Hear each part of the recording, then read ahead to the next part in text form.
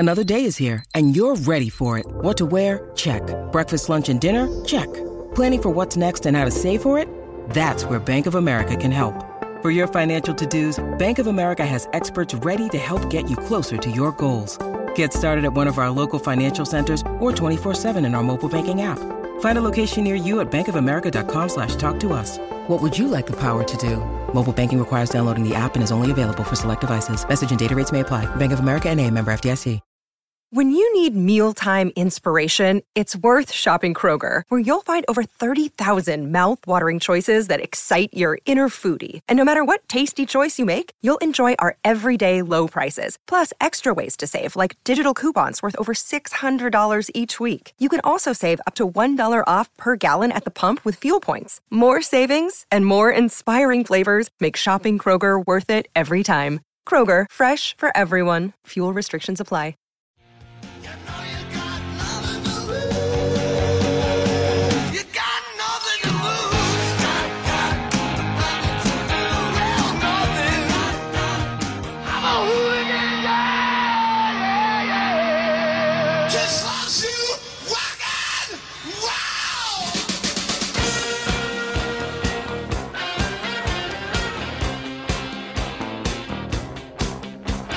This is the Decibel Geek Podcast with Aaron Camaro and Chris Czynszak.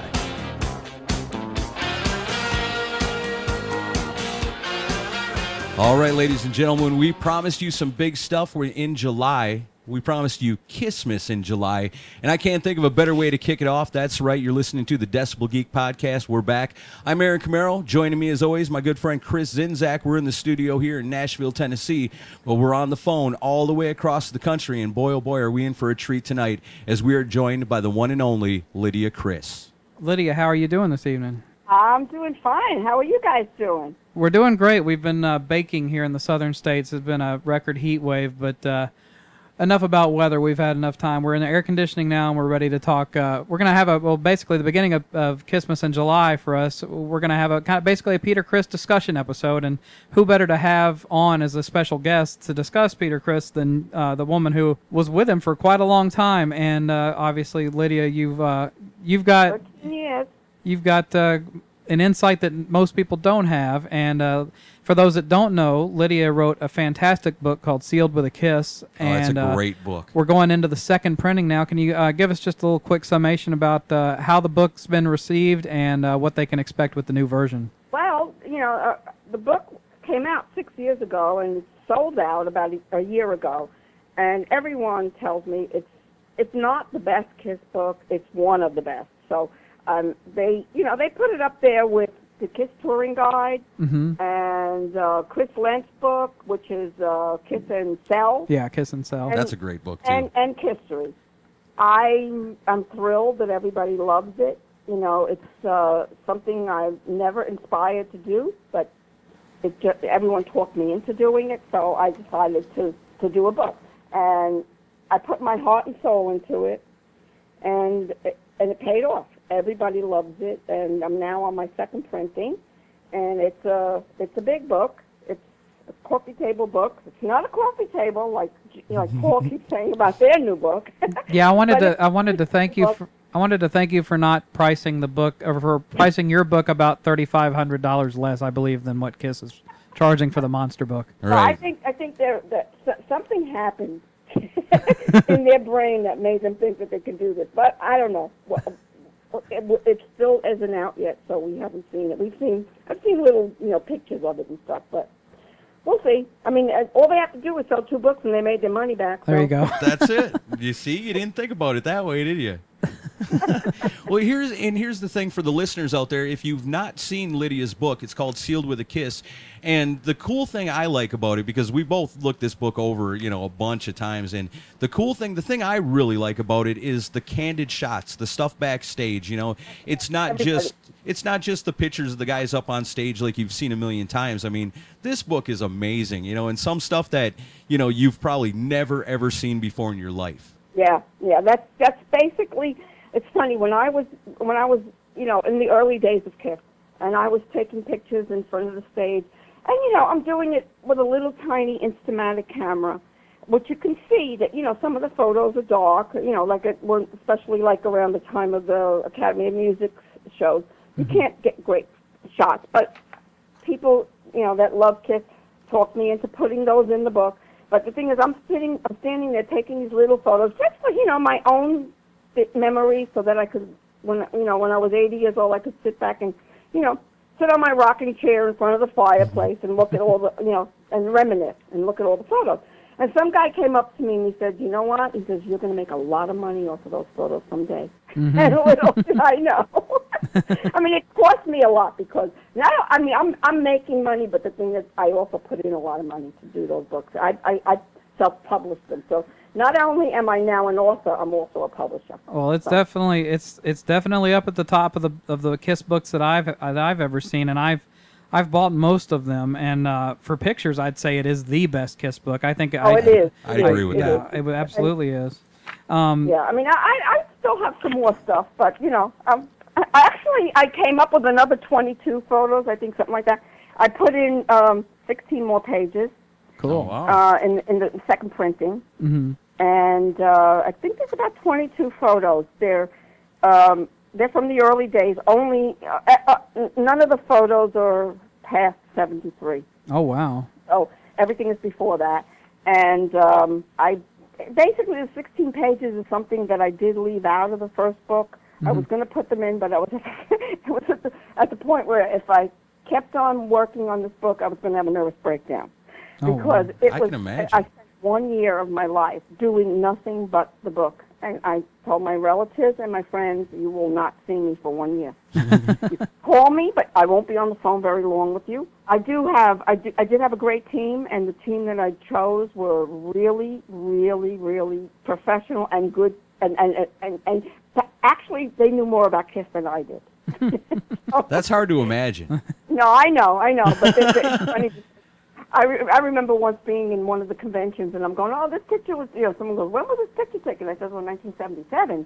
And then they go, "No, it's 1978 because we could tell what Peter's wearing." Yeah. Nice. And we could tell the haircut. That's another thing. Yeah. Well, that's the thing about Kiss fans, and that's why a book like this is always going to be successful, is because Kiss fans are so rabid, and they're so their attention to detail is just off the charts. Where I know.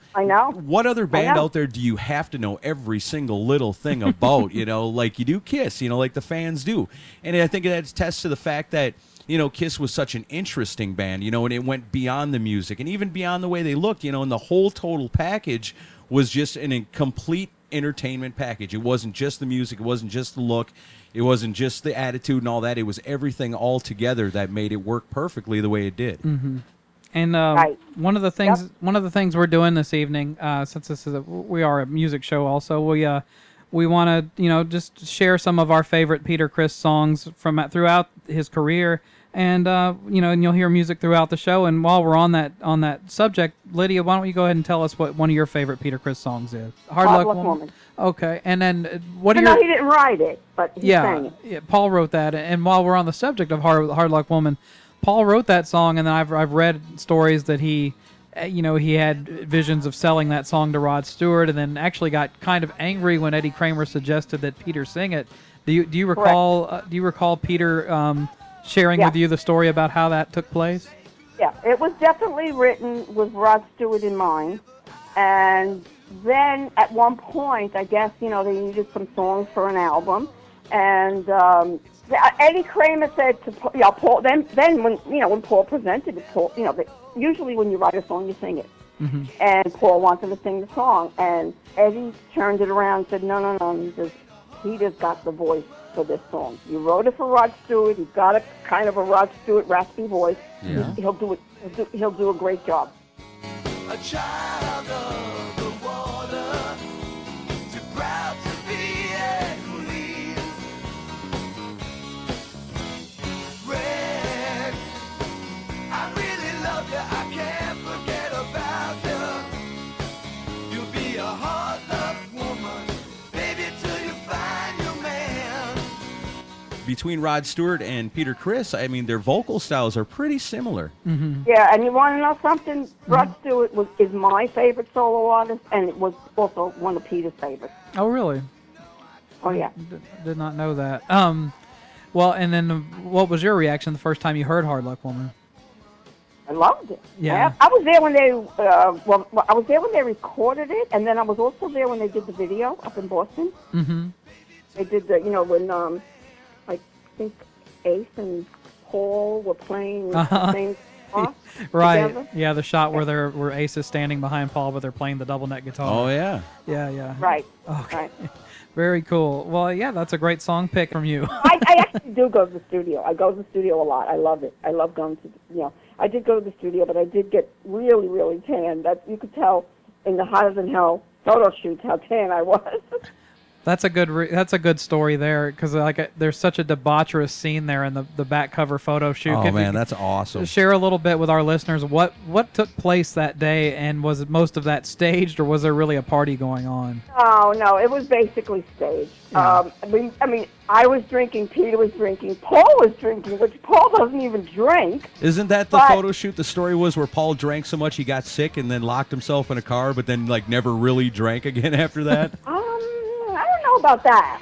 All I know is, I've seen photos from that photo shoot that I hadn't seen back then. I see them now, and you could tell that Paul was totally out of it. But I was, that was the purpose that the photographer had. That was he planned on getting everybody. The only one that wouldn't drink was Gene. Well, of course. Everybody drank, and but it wasn't really. We weren't doing anything. There was no orgies. The most you see is basically maybe Paul hugging some girls. Right. I'm With a sitting bird on head. Peter's lap at one point where, you could see parts of me that I would never have shown. But, I see them nowadays and I say, well, looks good now. It doesn't. It might not look as good now, but it looked good then. No, it's something I had a great time. I had a great time at that. Unfortunately, right before that, Ace had gotten to an accident, and yeah, a car accident.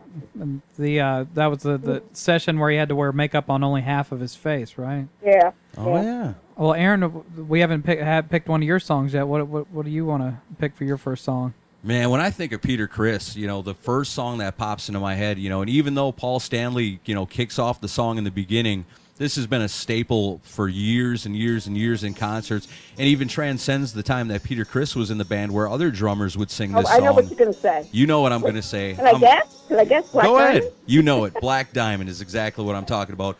Off their debut album in 1974. It's love just a Black Diamond. great song through and through. One of my all-time favorite Kiss songs. Yeah.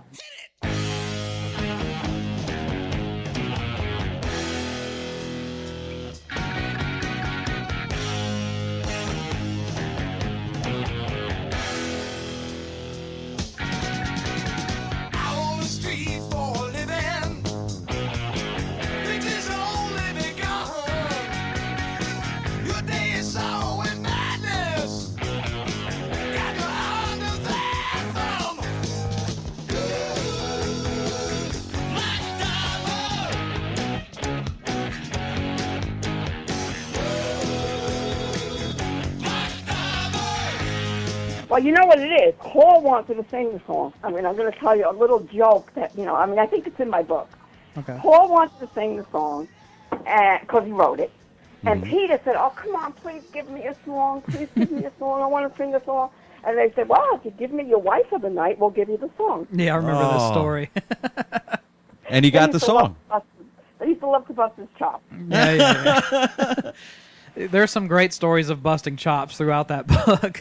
For sure. And it's interesting to look back through these photos, because I've got the book in front of me now, and it's just I think one of the biggest charges a lot of us Kiss fans got out of it was seeing these, like Aaron said, the candid photos, seeing pictures of these guys without the makeup from back then. Makeup, and when they were young. Yeah, because they look so different. You see them without the makeup older. Right. But when they were very, there were pictures that I look at, sometimes I look at Gene and Paul, I'm going, oh my God, I can't, I do remember, but it's been a long time. Tell me, I watched Gene on, his Family Jewels thing. Right. Do you know if any of the band members have gotten copies of this book? Oh, Peter has Peter saw the book because I asked him. Oh, okay. Ace, I sent a copy to Ace. Paul bought a copy. Oh, good. And I know Gene had seen it because Tommy bought a copy. Oh, okay. And I gave a copy to Eric. You know what it is? If you ask me, I told this to Gene a long time ago when I was selling photos. You know, he sent me this, you know, this $20, and he says, I want, you know, he made believe he was a little boy, and I'm saying, Gene, I know it's you. You know, it's like I know the address, you know, the P.O. box and everything. And I said, listen, if you want anything from me, just ask me. I don't want to send you stuff that you don't want, but if you want it, ask me. So he didn't ask me. But Eric asked me. Ace didn't ask me. I just sent it to him, only because he's my buddy. Yeah. And Paul bought it. He bought it because they were having a meeting, I guess, about my book. And he wanted it sent, like, overnight. So it cost him a fortune for my book, but he got it. Wow. And then, you know, like I said, Tommy bought it, and Tommy said, you know, you did an excellent job. And for Tommy to say that, because I know he did history. Yeah, he did. So, you know, I know, you know, for him to say that, I know it's coming from him and Gene. I mean, you can't argue with him. It really is an awesome book. I just know it. Gene, I mean, I've heard through the grapevine, you know, through certain guys that they like me. You know, I mean, I think Gene must have thought I was making millions. You know, if I made $3,000, I was lucky. Rubbing our last two brain cells together. This is the Decibel Geek Podcast. And now, Deep Thoughts with Gene Simmons. Some days as I sit in my palatial mansion, reminiscing of the thousands of women that I've ruined for other men, the truckload of money that I've made, power and the excellence of being a worldwide rock god, and the millions of men that would give their left nut to be me. And all I ever really wanted was for someone to hold me.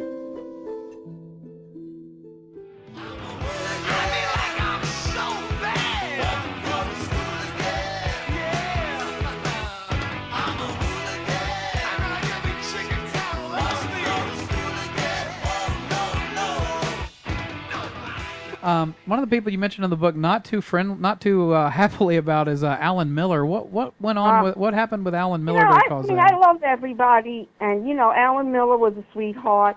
But you know, Alan Miller just didn't want me around. You know, even though I was the only married person, and you know, Peter was the only married person in the band. I was married to him, and I was like the Cynthia Lennon, you know. But I kept my distance. I wasn't, you know, trying to, you know. You weren't trying to Yoko Ono things up. I kept quiet. I never told anyone I was married, blah, blah, blah. It turns out, you know, that, you know, there were times where, when they did that, you know, the Empire State Building photo shoot. Yeah. You know, I mean, I was an aspiring photographer, and Barry Levine was a very good friend of mine. And, you know, I was learning from him. And he's what probably made me become a photographer because I loved his stuff, him and Bob Gruen. And my parents, you know, my mother and my uncle. My uncle was a photographer. My mother always took pictures. But anyway, that's what made me, you know, be a photographer. And Barry invited me to the photo shoot, you know, at the Empire State Building. I lived on 30th Street. The Empire State Building's 4 blocks away. You know, so he invited me to go, and I said, oh, great, you know, all right. And then he had to call me up and uninvite me. And it was because of Alan Miller. Alan Miller didn't want me there. I don't know why. Weird. Because there's no fans there. It's not like the fans are going to see me. And then whenever they did have interviews, and if I was on the road with Peter, they'd tell me to sit in the back, which is fine. I'll sit in the back. But it just would crack me up because somebody would ask a question about me, and I'm sitting in the back. The thing that I loved the most was, and I said, and that's at that point I just said, zing, Alan Miller. At the People's Choice Awards, when Dick Van Dyke said that was the best for whom the song was written, the wife of the drummer, Mrs. Peter Criss. I mean, I know the words by heart, but Alan Miller didn't expect that. Really? Well, and I suppose, too, you got to figure back at that time, it was the whole mystique thing of it where, you know, when you got a young rock band and 4 guys. I was fine with that. I was fine with that. I had a job. I had to work. Right. So I was working when they were doing photo shoots, blah, blah, blah. I didn't go on the road a lot, you know, and when I was working. I didn't go on the road a lot when I was not working. When I was not working, I'd go maybe once a month. You know, sometimes I'd stay a week, sometimes I'd stay 2 weeks. You know, it depends. I don't know, for some reason, Alan Miller didn't want me around, and, you know, I mean, we never fought. we just basically, hi, how you doing? I mean, I'd see him, I'd kiss him, hello, blah blah blah. But he was just, I could feel it that he didn't want me in the spotlight at all. Whereas Bill Aucoin and Sean Delaney had no problem with it. And I was going to bring up Sean because that was going to be one of my picks for a song to play on the show today. Would be "I Can't Stop the Rain." You better play that one. That's one of mine. It's a fantastic song, and a lot of people don't know that it's Sean saying "This is New York, yo" at the beginning of the song, even though it does sound similar to Peter's voice. New York. Sean was so talented; it was unbelievable. I mean, but the way Peter, I've heard Sean sing this song. Peter does it. Well, Peter's got that soul, He's just got that soul in his voice where it's so full of emotion, and especially with a song like that, it really comes through. You almost feel it, just to listen to it, but you feel it. I get chills when I listen to that song. Well, and I'm getting chills now telling you about it. Nice. Night falls on the city, finds me all alone, makes me wonder, should I just go on home? And I walk up the stairs to see if you're still there. Would you mind if I found you alone? do you remember the first time you heard that tune? Yeah, I heard it up at in the studio in L.A. when they were doing the solo albums, with Vinnie Poncia. Is it me, or is it criminal almost that they didn't release that as the single from the album and they did that "You Matter to Me" song instead? You want to know something? "You Matter to Me" was written for me. Oh, yeah. It was. And at that point, he had met Deborah, who he married. He met, his second wife. And I didn't realize, but I realized something was going on, but I didn't realize exactly, I didn't know exactly, but I was there, and I knew there was something wrong. But anyway, when he told me that, he wrote "You Matter to Me," he goes, "I wrote a song for you on my solo album." And I'm going, "What? What song? Let's see. There was another one that I thought would be perfect for me. Oh, "Kiss the Girl Goodbye." Uh-huh. We kind of noticed that, too. We were talking about that a little bit, that there are a lot of breakup songs on that 78 solo album. You know what I mean? I know. Well, we were breaking up then. So is it difficult? Was it difficult to listen to that stuff at the time? Or, I mean, what was your headspace like at that point? Well, at that point, of course it was difficult. I was out there. I was out there in the studio listening to the stuff. I did come home.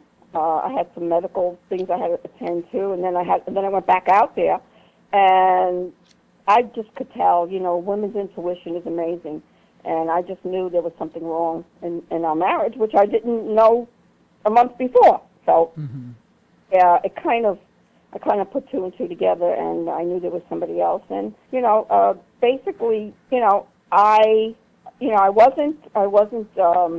I wasn't happy about what was going on, but I had to put up a face that I was okay with it all. And little by little, it got to the point where it was obvious that that the marriage was over.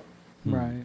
I was going to ask though, because you definitely are very candid about the things that not just the good but the bad of what it was like being married to Peter for all those years. And I was wondering, you said Peter's seen the book. Did he have any negative response to some of the stuff that you exposed? Well, I basically am a very truthful person, and that's basically the truth. I mean, whatever Peter writes in his up-and-coming book, I'm not even sure that he knows the facts, because I don't think he remembers a lot, just like Ace didn't. But Ace at least will admit it. Peter... I saw him recently on an interview from 1993 when he was down in Orlando, and there were certain things that I just said, "No, you're wrong. But I always used to correct Peter, and he used to get pissed off at me. But, Peter has a very vivid imagination, so he likes to, color things his way. But basically, what was the question you asked me was, did he see... when I saw him at Bill Aucoin's memorial, I asked him, I said... did you see my book? And he just smiled at me and shook his head yes. He was very nice to me. I was very nice to him. That's good.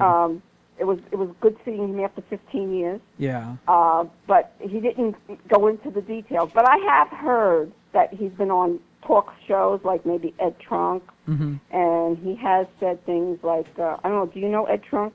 Sure. Yeah, we actually interviewed him a few months ago. Okay. Well, he has said things like people have called in and say, well, what do you think of Lydia's book? And he says, well, it's a great book if you like lies. Oh, man. Don't even start. Ouch. Have you been contacted at all for the book that he's putting out soon? Yes, I have. And, somebody must have leaked something to Roscoe, who's working with him. And he contacted me through Facebook and said, I heard there's some stuff that you didn't put in your first book. Would you be willing to, let Peter use it? And I said, no, to be honest with you, I'm putting it in my second book. So that's what the extra 16 pages are. It's, with some photos, but it's basically a list of all the gigs that Peter plays. Not exactly from the time I met him, because I didn't start keeping a list then, but maybe a year later, from the time I met him until the time Bill Aucoin took over. That's pretty cool. I'd say from 78 to 68 to 73. Oh, okay. That's very good. That was an enlightening thing about reading the book, was to read about this stuff that he did before Kiss. And I wanted to ask you, because Kiss is known for such a hard driving sound that I don't get the impression that he played a lot of the real heavy stuff before Kiss. Was he really a fan of what they were doing early on, or did it take some adjusting for him to go from the old 60s era type sound to what he was doing with them? I'm sure that it took some adjusting. Yeah. It took some adjusting, but he liked Kiss when he was playing with them. I know he I was under the impression that he was having a great time, with their songs. I mean, at one point, I just heard their new song. That's pretty heavy. The clip that's out right now, is that what you're talking about? Yeah. Heller Hallelujah. Yeah, it sounds good. Yeah. But I was under the impression that he always liked, most of their stuff, especially in the early days, And I was, James B, I always got the impression in the early days that Paul and Gene kind of looked at Peter as the experienced guy and almost kind of followed him, and then for some reason it wound up shifting to where Paul and Gene were in control of the band. I mean, am I correct in assuming that Peter definitely had a lot more experience than them, from the get-go? He definitely had a lot more experience, and you'll see that in my 16 pages. They were all leaders in every band that they've been. Peter's the drummer. He would also sing most of the songs. He also was the leader of every band that I have ever seen him in, except for Chelsea.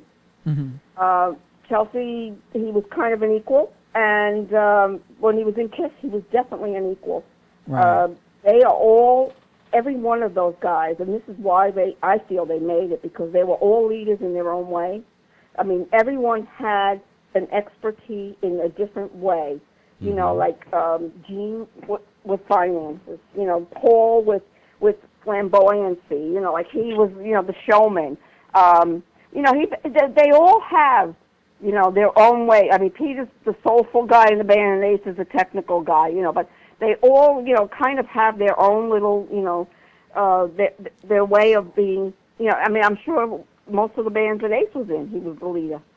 And I think that's why it worked. And Bill Aucoin should not be forgotten. He's of course not. Definitely what made it work. He was the guy that tied them all together and sent them off in one direction. Yeah. Absolutely. Absolutely. With a lot of help from Sean. With a lot of help from Sean Delaney also. Sean Delaney and Bill Aucoin in my heart forever. Yeah. It was yesterday that Bill Aucoin passed away 2 years ago. Yeah. It's hard to believe. Sean Delaney, Bill Aucoin was with me the day before he passed away. Wow. He stayed at my apartment. And he thanked me for letting him stay here. And I said, Bill, if it wasn't for you, I wouldn't have this apartment. I was like, don't thank me. So is it my turn to pick a song? Yeah, it's your turn. All right. Talking about Ace Frehley a little bit there for a minute. In the early days of Kiss, Ace Frehley didn't sing. It took him a while, not till like 77, for him to finally sing a song, which was Shock Me. But in the early days, he would write songs And here's one Right. I like. It's called Getaway. It's from 1975 off Dress to Kill.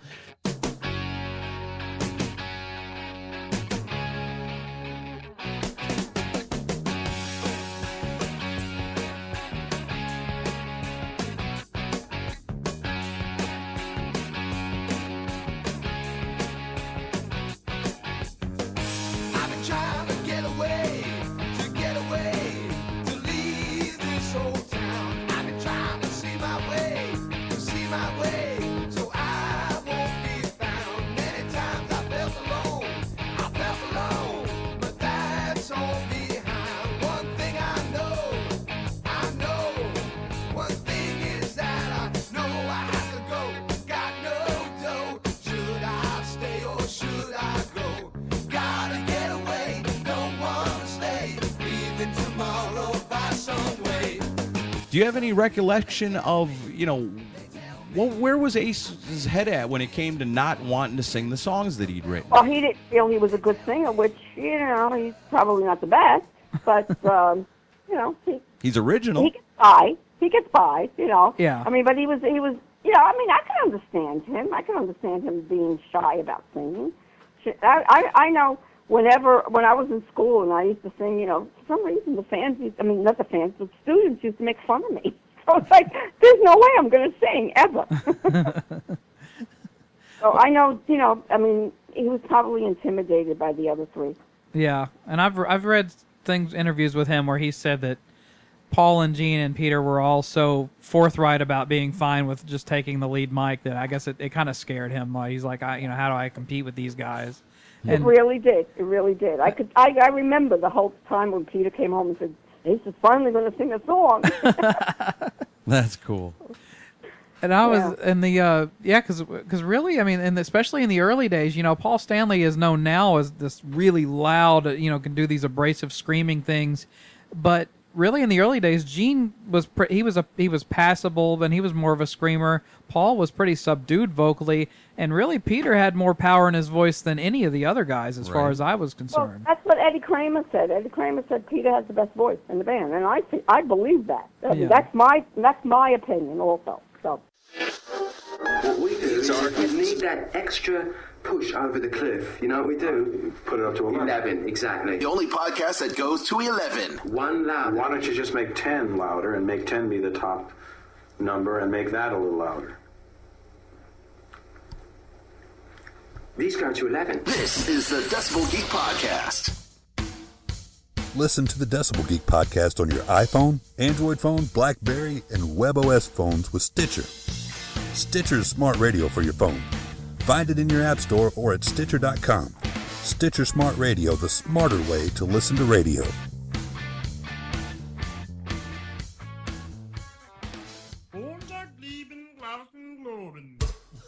Hi, this is Rick Allen's left arm. You're listening to the Decibel Geek Podcast.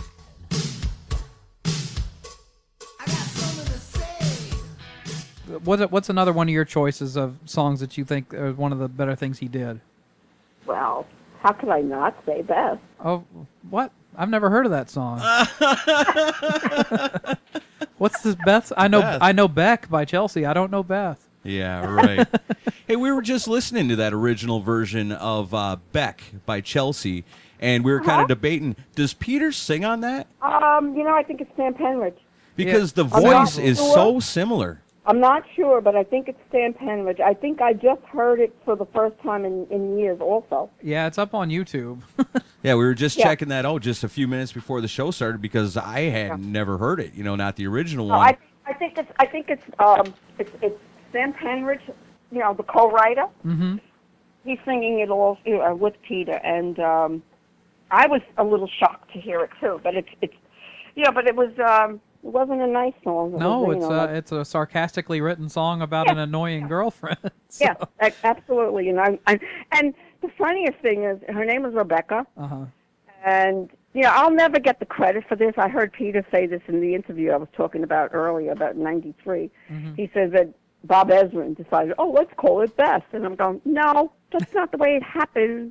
All right, they were in a lawsuit with Neil Bogart. Mm-hmm. Kiss was.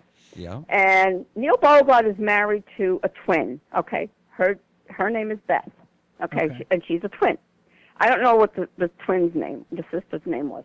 But anyway, Rebecca, who the song was written about, is a twin also. Mm-hmm. So we were sitting in a limo one day, and we were talking about, I heard Gene go, we can't call it Beck because of Jeff Beck. And I said, well, you're in a lawsuit with Neil, and Neil was getting divorced from Beth. Okay. So I said, why don't you just put the knife in and turn it a little and call the song Beck? Oh, wow. You're devious. And they said, great idea, but I'll never get the credit for that. That's a devious I'll never get thing it, to but do. that's exactly what happened. And I have a great memory. For some reason, I have a great memory, and I remember sitting in the limo talking to Gene. I don't think Paul might not have been there, and Ace might. Well, Paul might have been there, but not Ace, because it wasn't the whole band. Mm-hmm. But I remember them saying, Gene says, great idea, and then that's what they used. That's amazing. Is it true that the band tormented Peter while he was trying to record the vocal for that song? See, that's the thing I wouldn't be able to answer, only because I was told not to come to the studio while they were recording. By I Alan had Miller? just stopped working. I was living in Manhattan, and they said they didn't want me to come during that song. And I said, all right. But I was busy shopping because, we had a bigger apartment to fill up. So I was down in the village doing, antique shopping. And, finally they said, we want you to come now.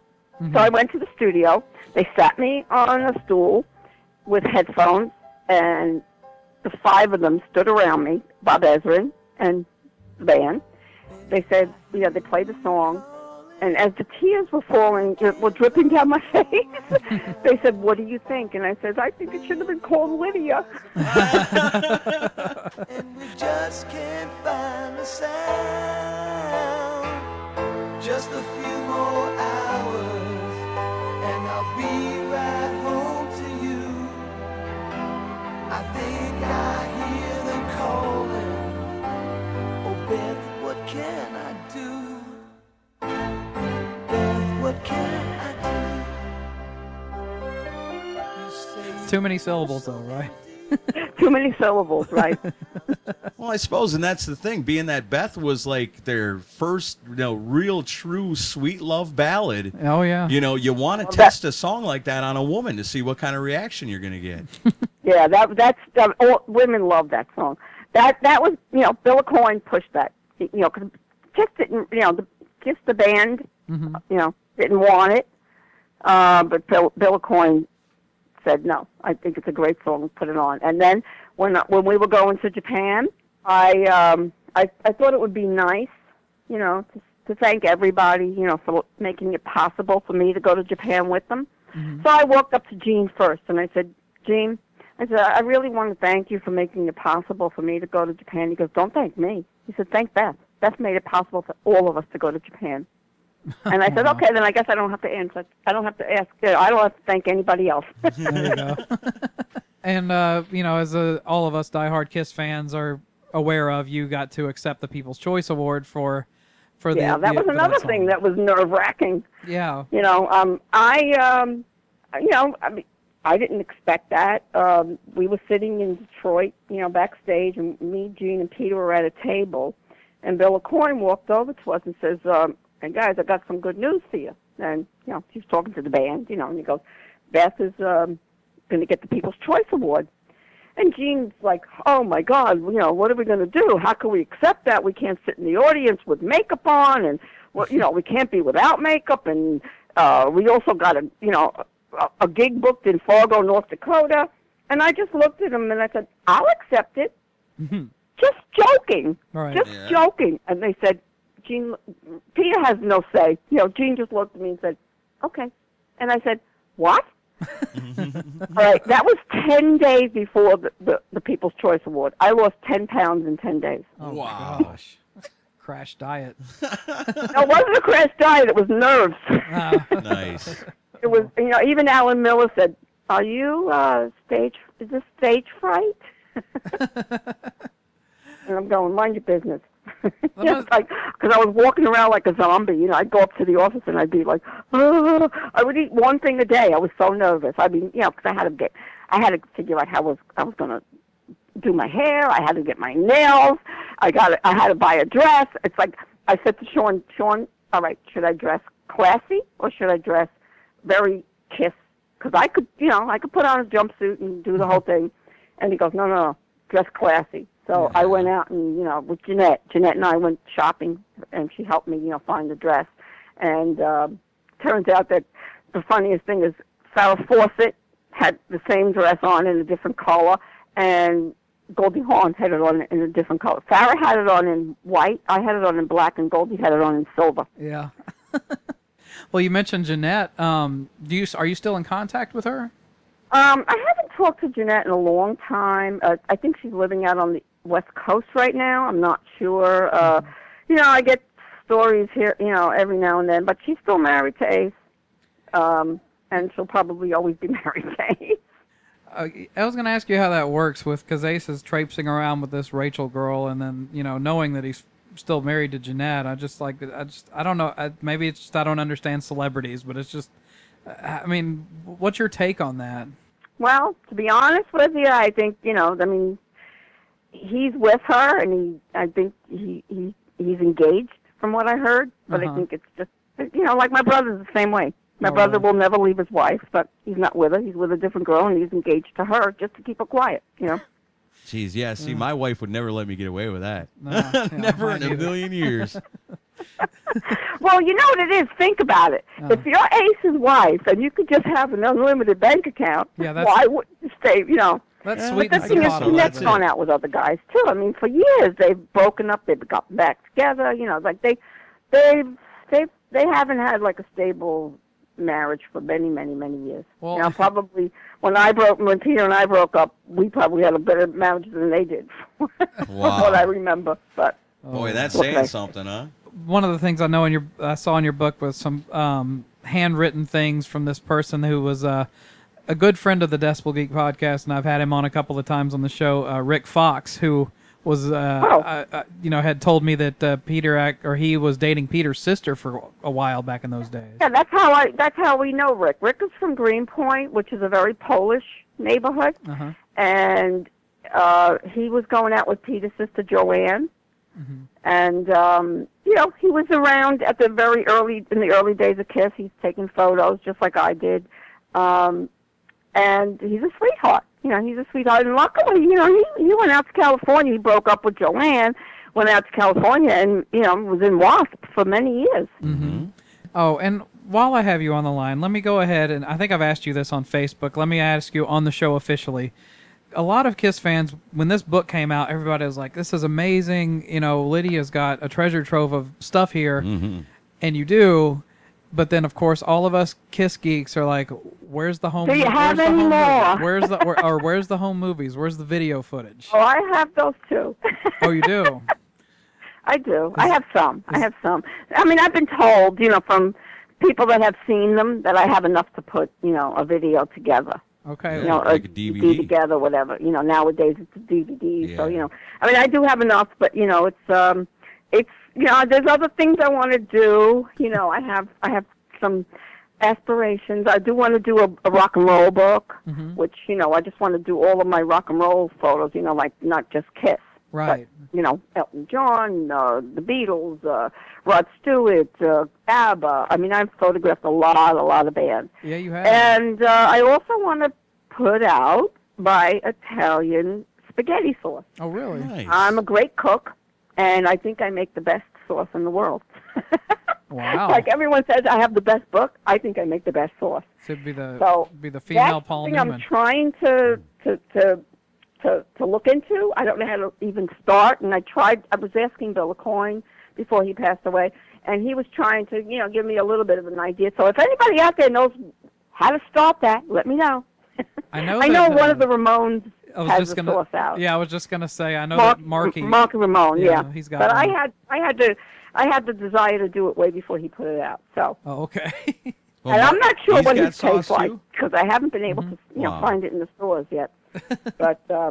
Well, yeah, because the thing about the home movies comes up because there's photos of you taking photos of the band I know, but you know what? On the Bullet Train. I know everybody sees the pictures of me taking pictures of the band and stuff, And the problem with that was the first time, that was a camera that was given to me, or me and Peter, from Bill Aucoin for Christmas. All right, that was December. When I was taking those photos, it was February. Yeah. So it's like I really didn't know how to use the camera. So a lot of stuff didn't come out right, but some did. Oh, so, okay.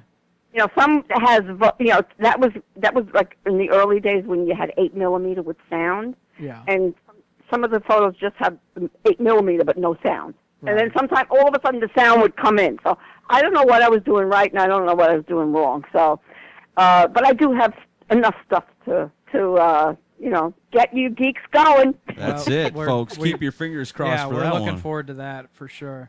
And we'll take, no matter how bad quality they is, if we can barely see an eyeball of a member of the band without makeup, we'll take it. Oh, forget it. I got pictures of them without makeup on the plane going to Japan. Yeah. See, and Kiss fans eat that stuff up, and I know I do too, because it's, you got to remember back then, Kiss never got photographed You were without 10, right? Well, yeah, I guess so, but, Yeah, I was born 2 days after Rock and Roll Over came out. Nice. Wow. Yeah. So you weren't 10. You were younger. Oh yeah, I didn't actually. You're in your 30s now? Yeah, I didn't even get into Kiss until 1987, and I was like 11 or 12. It's awful. Oh, okay. That's kind of the age. That's between 10 and 13 is the age for it's like oh my God, the superheroes. Yeah. I had cool aunts and uncles that tainted me early. Yeah. I have friends that friends now that were very young, and they said, "Well, my older sister bought me one of the first Kiss album I ever had." Putting an end to ugly rumors. Gene Simmons does not have a cow's tongue. You're listening to the Decibel Geek Podcast. Translating Jonathan Davis means you're listening to the Decibel Geek Podcast.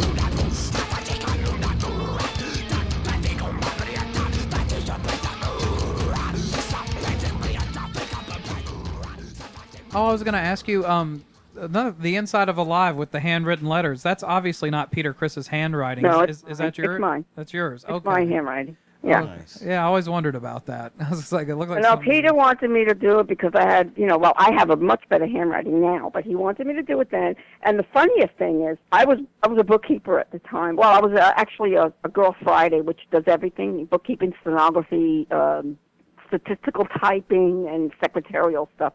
And I was working in an office for a multimillionaire. And, the bookkeeping, for some reason, I wrote that on what looks like bookkeeping paper, but I had that at home also. And my bosses saw it, and they blamed me for stealing it. Stealing the paper from the office. They saw the inside of Alive. That's awesome. What a crazy way to get busted, huh? I know. Oh, man. All right. I've got a question for you. And I don't want to, spoil the book for anybody, because I know if you don't have Sealed with a Kiss and you're a Kiss fan, trust me, you want this book, and especially now that it's being re-released with additional, pages and photos and everything in it.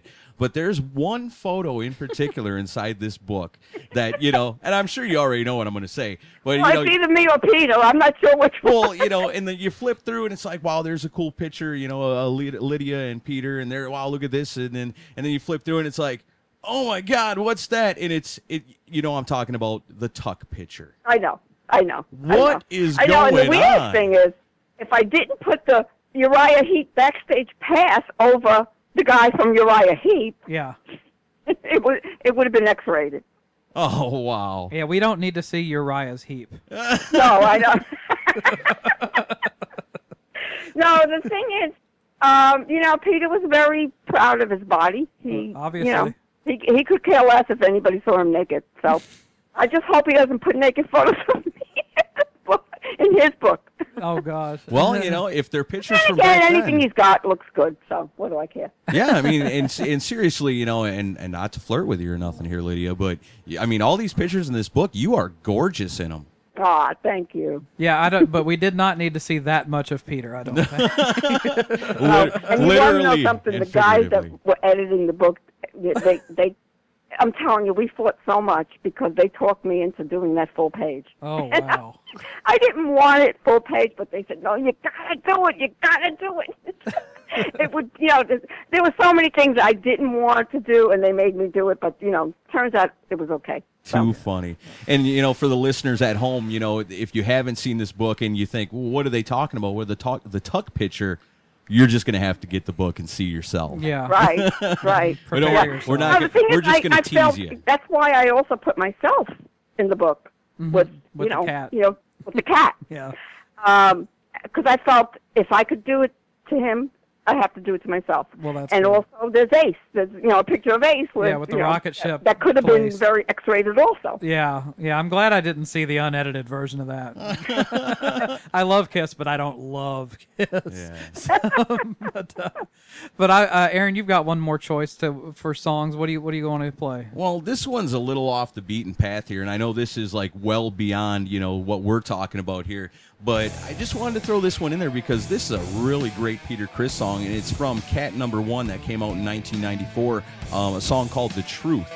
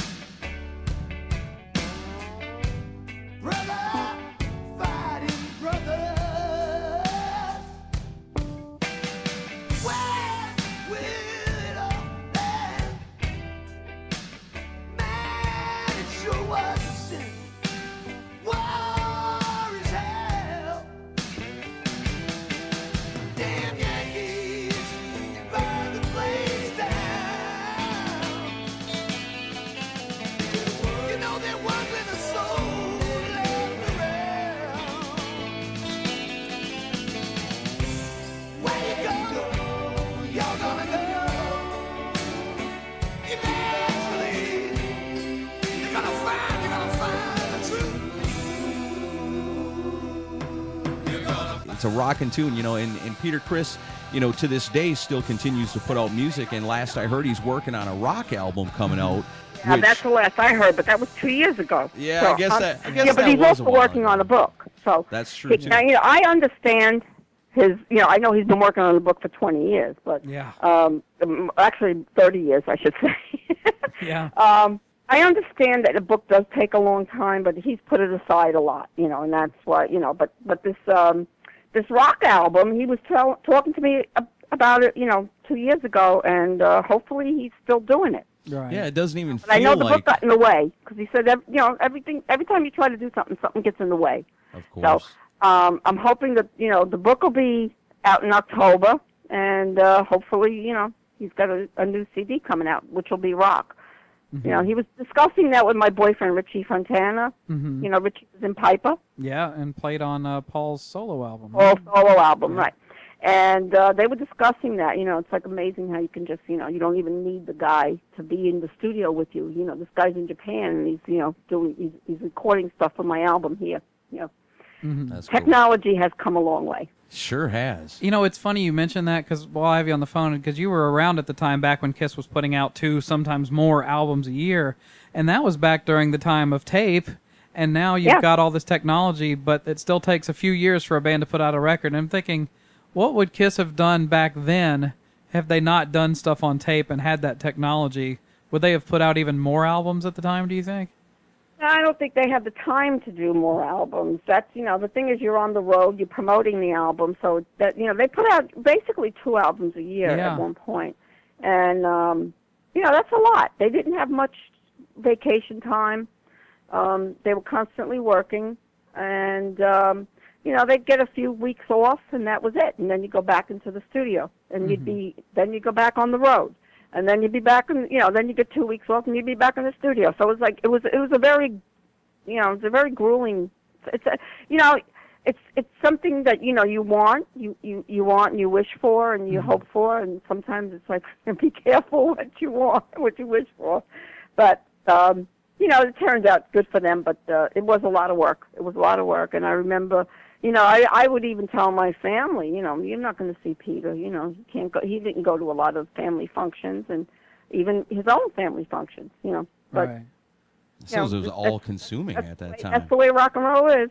Yeah. So when you're hot like that, you know, you got to keep them pistons firing. You got to keep putting music out. Yeah. And Kiss didn't really hit too much of a speed bump in their career until they started taking time off in between albums. I know. But when I they know. were hot and they were firing them out one right after another, I mean, there was no stopping them. I know. That's all Bill Coyne. Yeah. Yeah. Yeah, he knew how to keep them going. God bless Bill Coyne. Yeah, for sure. Yeah. Well, here's a question I have. I don't think I've ever heard anyone ask you. What, you know, I know things were pretty much over with you, with Peter, around the time of Kiss Meets the Phantom and going into Dynasty. That's when it basically started. Yeah. Yeah. Well, what was your take on Kiss going into the poppy disco route when they did that? Were you surprised? Well, I wasn't around when they did Dynasty, but I was still married to Peter when it came out. Yeah. And I actually, that's one of my favorite songs. Is "I Was Made for Loving You." Really?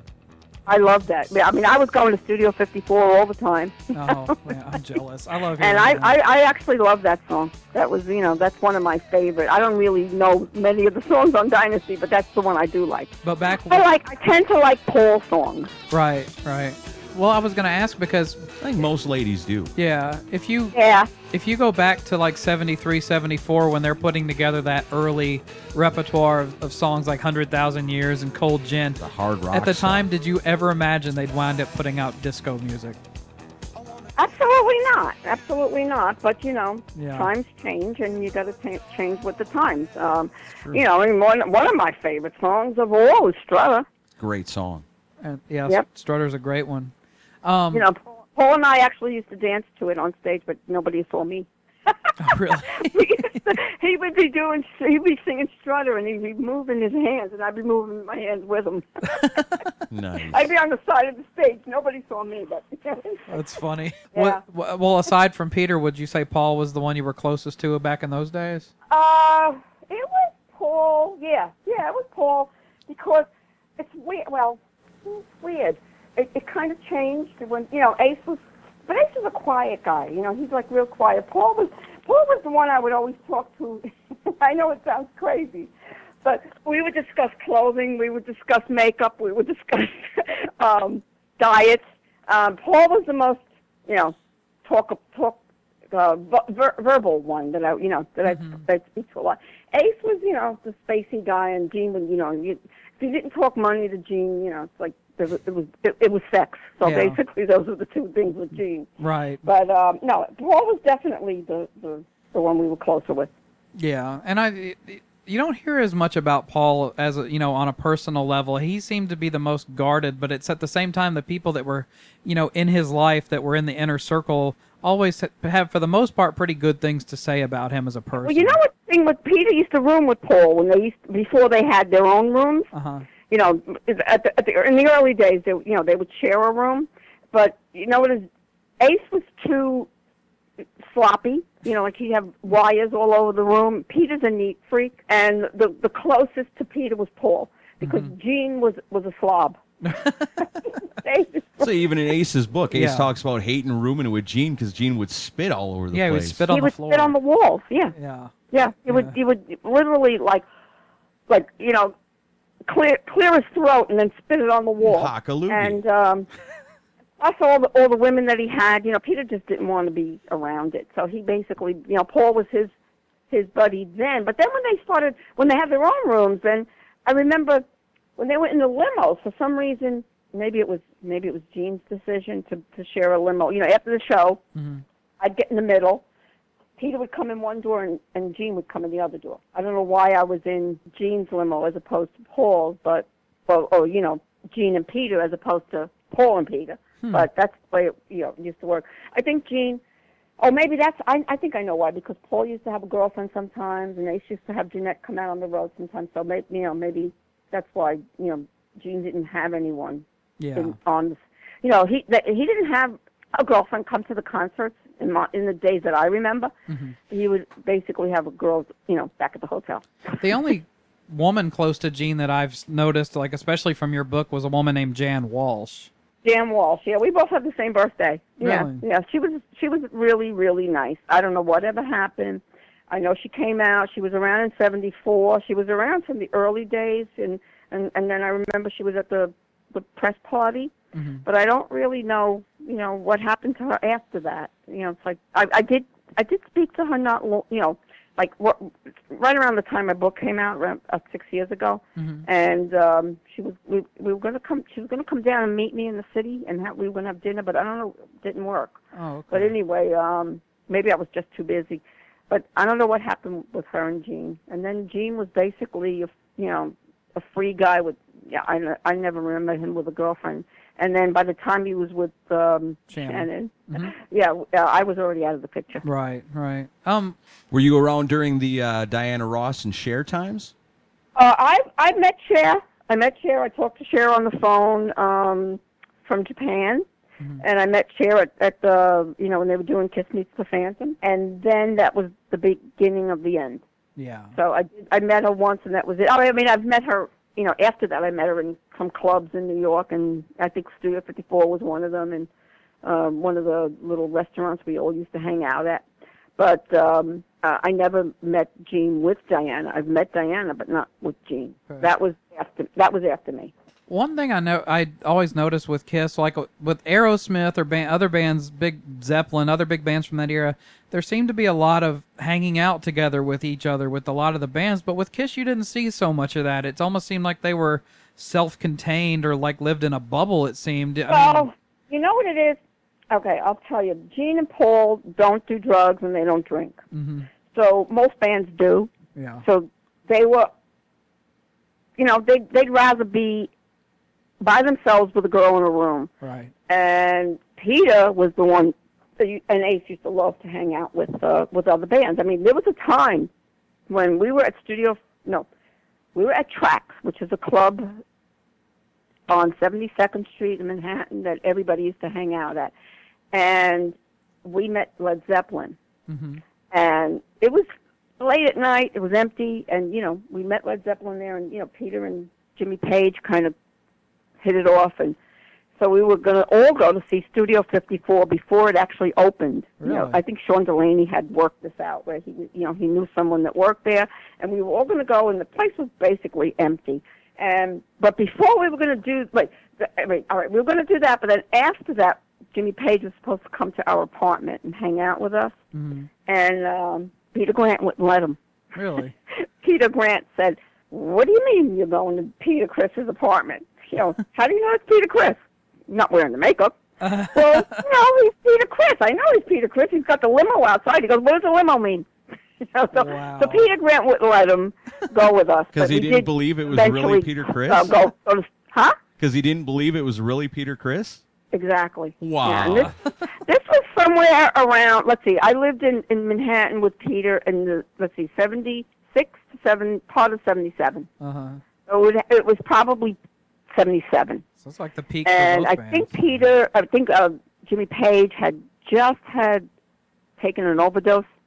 So Grant was kind of really on his case not to go partying off. Babysitting him, huh? Yeah. Yeah. Yeah. So then we decided to go to Studio 54, and who's there but Led Zeppelin? That's awesome. But it was just us in the place. It was way before it actually opened to the public. And the stories about John Belushi are awesome. They're priceless. Yeah. Priceless. I mean, he was such a sweetheart. He came over to our apartment in Manhattan, and we showed him, when I was accepting the People's Choice Award, because it was, it wasn't really the first time I'd been on TV, because I was on TV when I was a little girl. Really? It's in my book. And so I was on, but I was a nervous wreck. And after John saw it, he goes, "You did a great job." He was like so, thrilled for me. But he was a little weird at times. But then that was when I was living in Manhattan. Then when I moved up to Connecticut, he moved into Manhattan. Well, he was living in Manhattan. He was living in the Village, and then he moved to a different part of the Village. And him and Judy, his wife, came up to Connecticut with us, and they spent the weekend with us. But he was a little, he was a little wacky. I mean, he would grab a broom and put scarves all over it, and he was Steven Tyler. Nice. Oh, he was a character. He was a character. I mean, we were up all night. It's in my book, doing drugs, and I needed to take a nap, and I wake up, and there's John Belushi with my camera standing over me. Thank God there was no film in the camera. He's taking pictures of me while I was sleeping. But, like I said, thank God there was no film in the camera. Wow. Well, Sealed with a Kiss, it's a great book. And if you're a Kiss fan at all, or even just a rock and roll fan, it's a great piece of history to look at.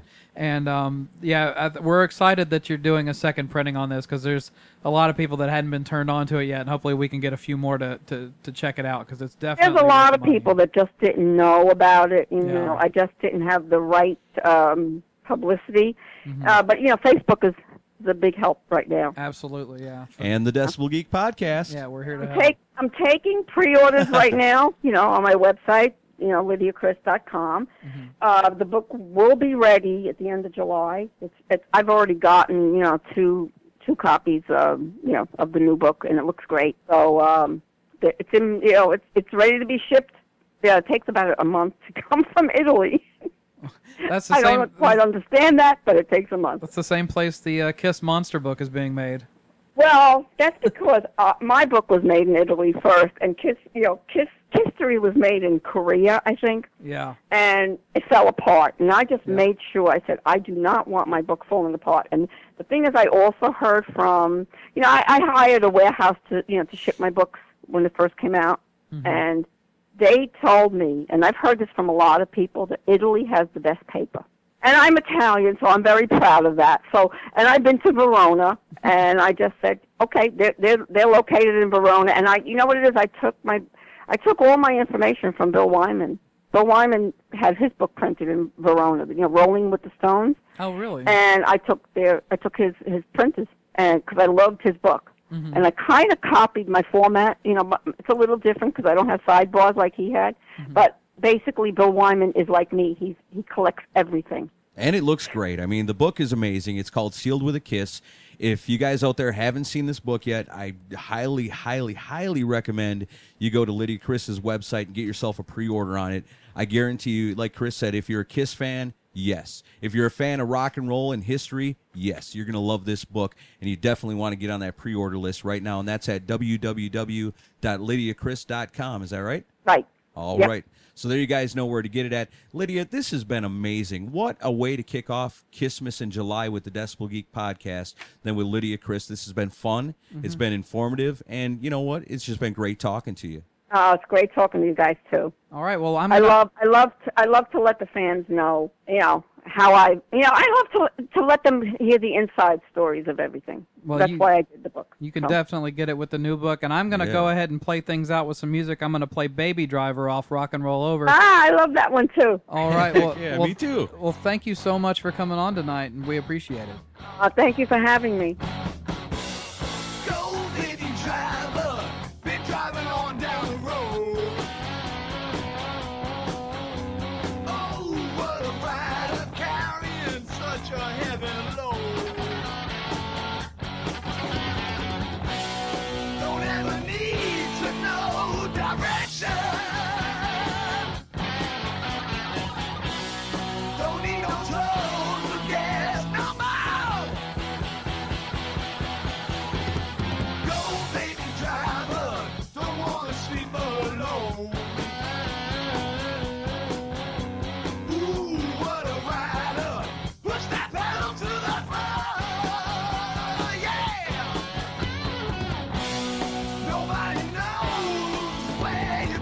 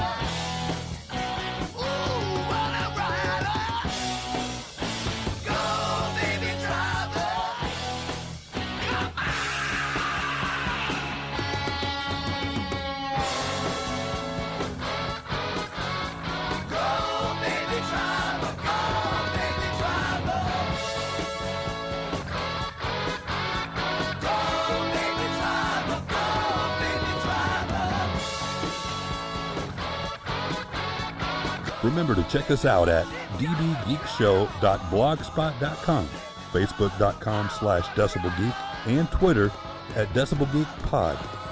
Also available for free on iTunes and Stitcher Radio.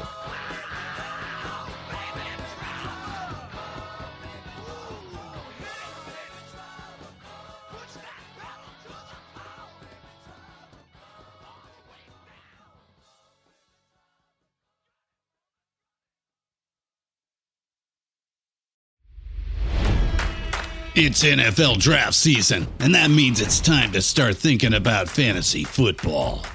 FantasyPoints.com features industry-leading experts and prognosticators using proprietary hand-charted data to help you score more fantasy points. FantasyPoints.com is the place to go for whatever kind of fantasy football you play. Whether you play fantasy football, daily fantasy sports, or do a little bit of everything, Fantasy Points has the meticulously researched content to guide you to victory. And why wait for the fall? Fantasy Points also covers the new spring football league, the UFL. Join the guru, John Hansen, Scott Barrett, Joe Dolan, and other massive names in the fantasy football universe with an exclusive offer. Use code Pantheon for 15% off any Fantasy Points package, including the all-in package, with access to every article, tool, and data nugget that Fantasy Points has to offer. That's FantasyPoints.com and code Pantheon for 15% off at Fantasy Points. FantasyPoints.com, code Pantheon. Score more fantasy points.